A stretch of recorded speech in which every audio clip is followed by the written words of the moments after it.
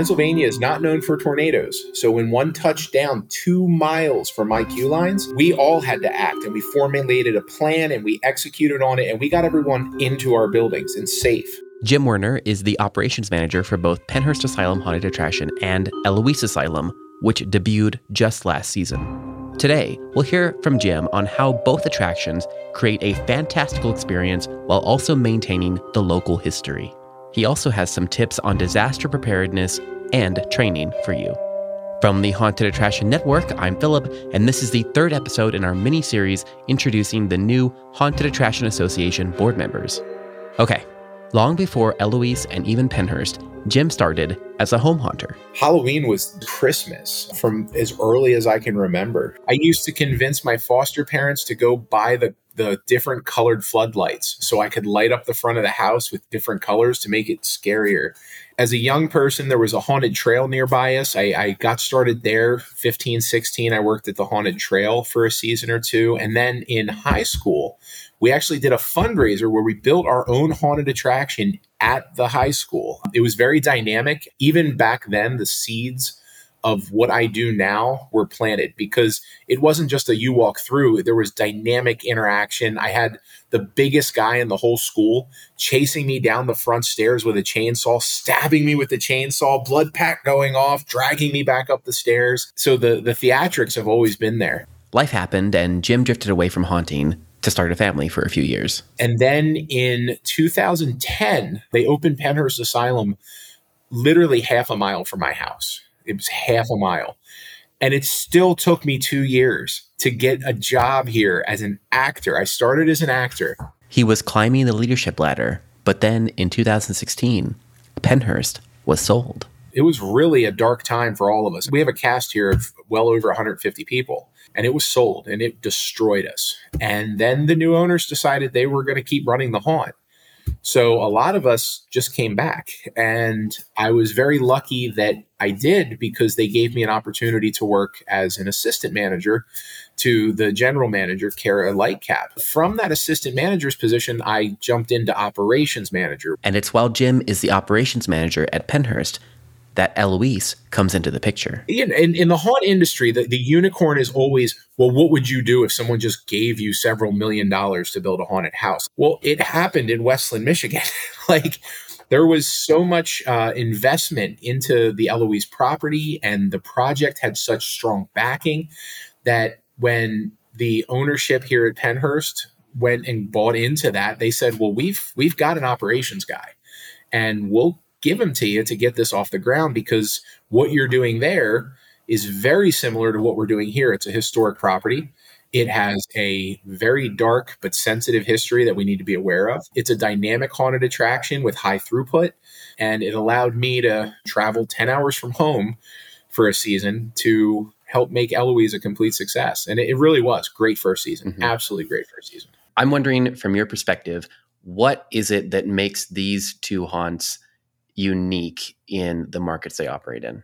What we have at Eloise and what we have at Pennhurst is if I took everything out, every fabricated piece out of these buildings, every actor out of these buildings would still be terrifying. And that, I truly believe, is what makes us part of a very special niche within the entire haunt community. Essentially, that niche being operating in historic sites. Oh, absolutely. I think one of the things that makes both Pennhurst and Eloise very unique is that although they are extremely notable historic sites, neither is under the control of a historic society.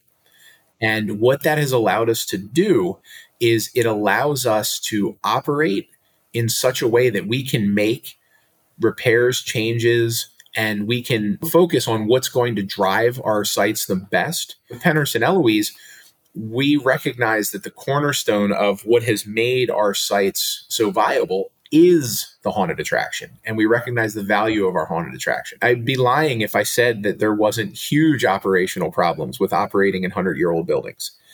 But one of the hallmarks that I've developed is our safety standards, our daily checks, our follow through, our build crew.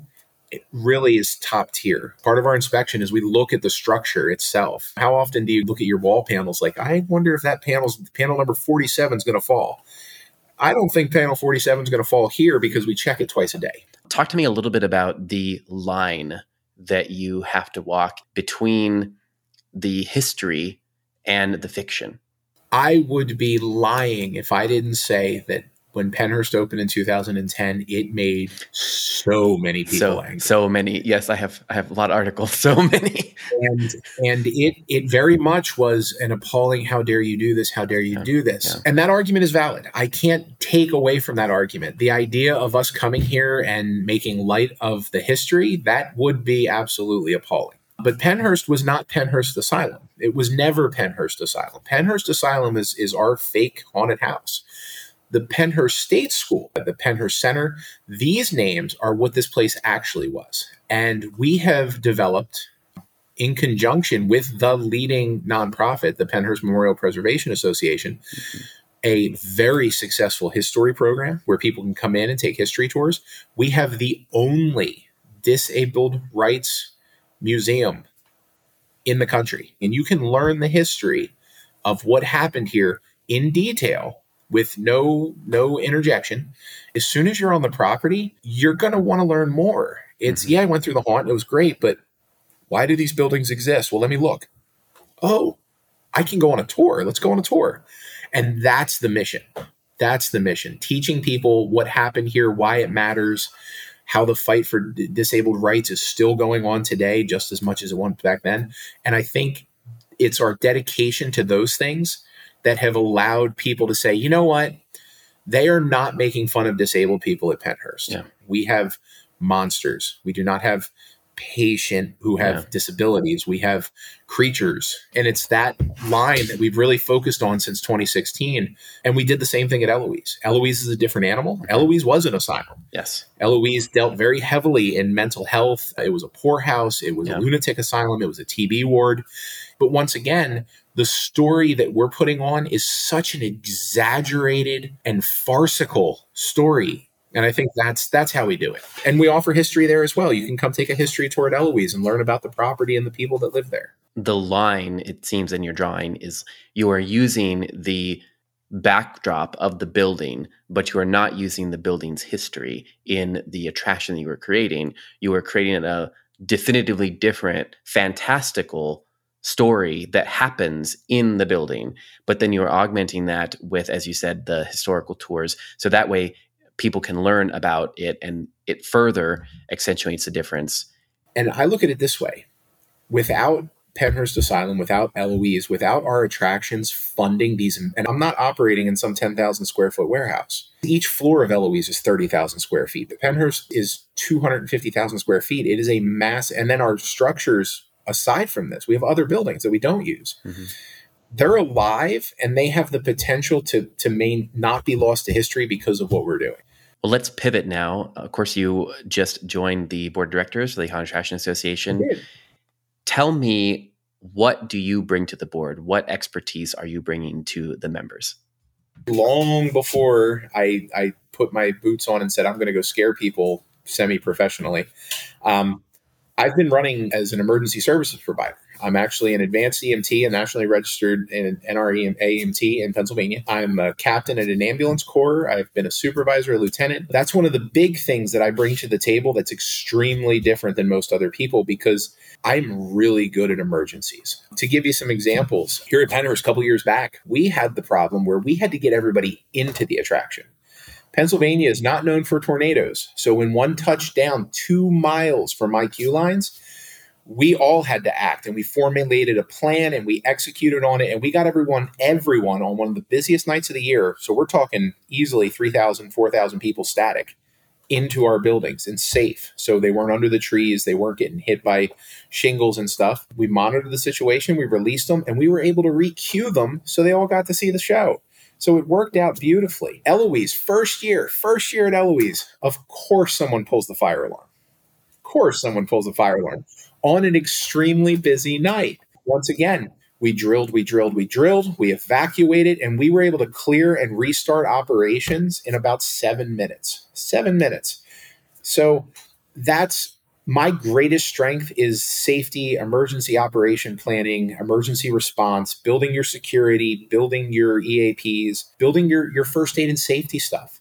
And then an extension from that is developing plans for safety checks. The safety is a big part of it, but also secondary events. That's something huge at our sites. And it's something I'm pretty good at. Things like you want to organize a car show or a paranormal convention, or you want to start ghost hunts. You want to hold weddings. I have a lot of experience with the running of large scale events. Our horror camp out is one of the most unique things that we do. And it's a huge hit every year where people come and camp out. Instead of doing the 4th of July Monster Bash or the Valentine's Day, we do these other specialty events. In your opinion, thinking about everything that you kind of just said, what's the biggest misconception you think the industry has with safety? We have the impression that because no one is getting hurt, we're safe. That complacency is something that we are all subject to if we're not careful. Because, well, no one fell. We had no problems. Everything went great. But that doesn't mean that there isn't a hazard that could be catastrophic. One of the most important things after you unlock the door to let people in is get your safety checks done. Get them done, get them recorded, deal with your problems. And then then it's not just, oh, I'm assuming everything's fine because no one got hurt tonight. It's no, I know no one got hurt because our stuff is safe. Everything's good. Yeah. Tell me what you're thinking about right now in terms of some of the challenges that might be coming up. I think a lot of people kind of forgot how to function in society. We're very much a herd. We need to be together. We're humans congregate. And we stopped doing that. And I really feel that a lot of people lost the ability to compromise. I think a lot of people started not having the ability to empathize to other people. Mm-hmm. People are less patient. And I think all of that eventually will go away. But until that happens, we need to be very hyper aware that there's going to be people that show up that we can't please. There's going to be people coming in that don't care about our rules. They just don't. But I think general behavior of our customers has changed significantly 2019 to today. And I think that we're going through an evolution. Yeah. So we need to be very flexible. What can we do now to preempt some of that? Well, I think a lot of it is customer education, letting them know what you're offering, how you're offering it, being very clear with your rules and your standards. I think what we need to build into our attractions is customer service. We need to be very customer service oriented. Something that we've been practicing here for years at Pennhurst is we ripped off the customer training manuals from both Apple and Chick-fil-A. And that's how we train our event staff. So what you can start now to prepare is start training your event staff in de-escalation and identification, hazard mitigation. You can train people how to do that. Yeah. It also sounds like you are maybe suggesting longer training. Absolutely. Yes, we have to hire new people. Yes, we have to onboard new people. But let's not forget about the people that come back.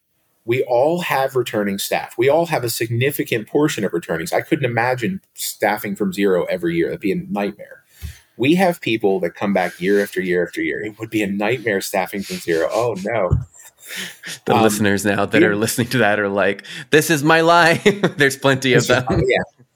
I know there is, but man, having people to come back really open up the ability to reinforce good things. So here's the thing. So say you have 20% of your staff's going to come back and they're go-getters. They're people that are always there to help. You know who they are. What's to stop you from posting a hazard assessment video on your Facebook page for them to check out? Yeah. The ones that care about the haunt are going to watch it and maybe they take part of that lesson. I do agree with that. I would push back on it and say that the opposite is also true. You have returning cast members that have been with you, a lot of haunts do, since year one, and changing the culture can be difficult when you have so many returning people. With any leadership, new direction, you're going to have the same problems, but you can conquer it the same way. Your leadership has to be excited about the changes. You have to be positive about the changes. You can't be like, yeah, I know it sucks, guys, but we're going to do this. You've already lost them if you say that. You have to be like, hey, we're going to do this new thing because it's where we should be, and you want to be the best, right? Well, this is how we get to be the best. You instill pride into the culture shift, and you make it a point of fact for them that they are like, well, wait, I love this place, and this will make our place better. Let's do it. At the end of the day, culture shift lies on the shoulders of your leadership. And if your leadership is who they should be, it should be a challenge, but it should never be impossible. Today's episode was produced and edited by me, Philip Hernandez, with post-production by David Swope. Support for this episode comes from Gantom Lighting and Controls. See what you're missing with a free demo. Sign up at gantom.com/demo. We release a free weekly industry newsletter. Sign up on our website or at the link in our show notes. The Haunted Attraction Network team includes Daryl Plunkey, Emily Louise Rua, Megan Spells, Gavin Burns, and Maximus Bryant. Our partner stations include A Scott in the Dark, Scare Track, The Scare Factor, and Haunt Topic Radio. Finally, please rate and subscribe to our show wherever you're listening. And until next time, Haunters, stay scary. This is a Haunted Attraction Network production.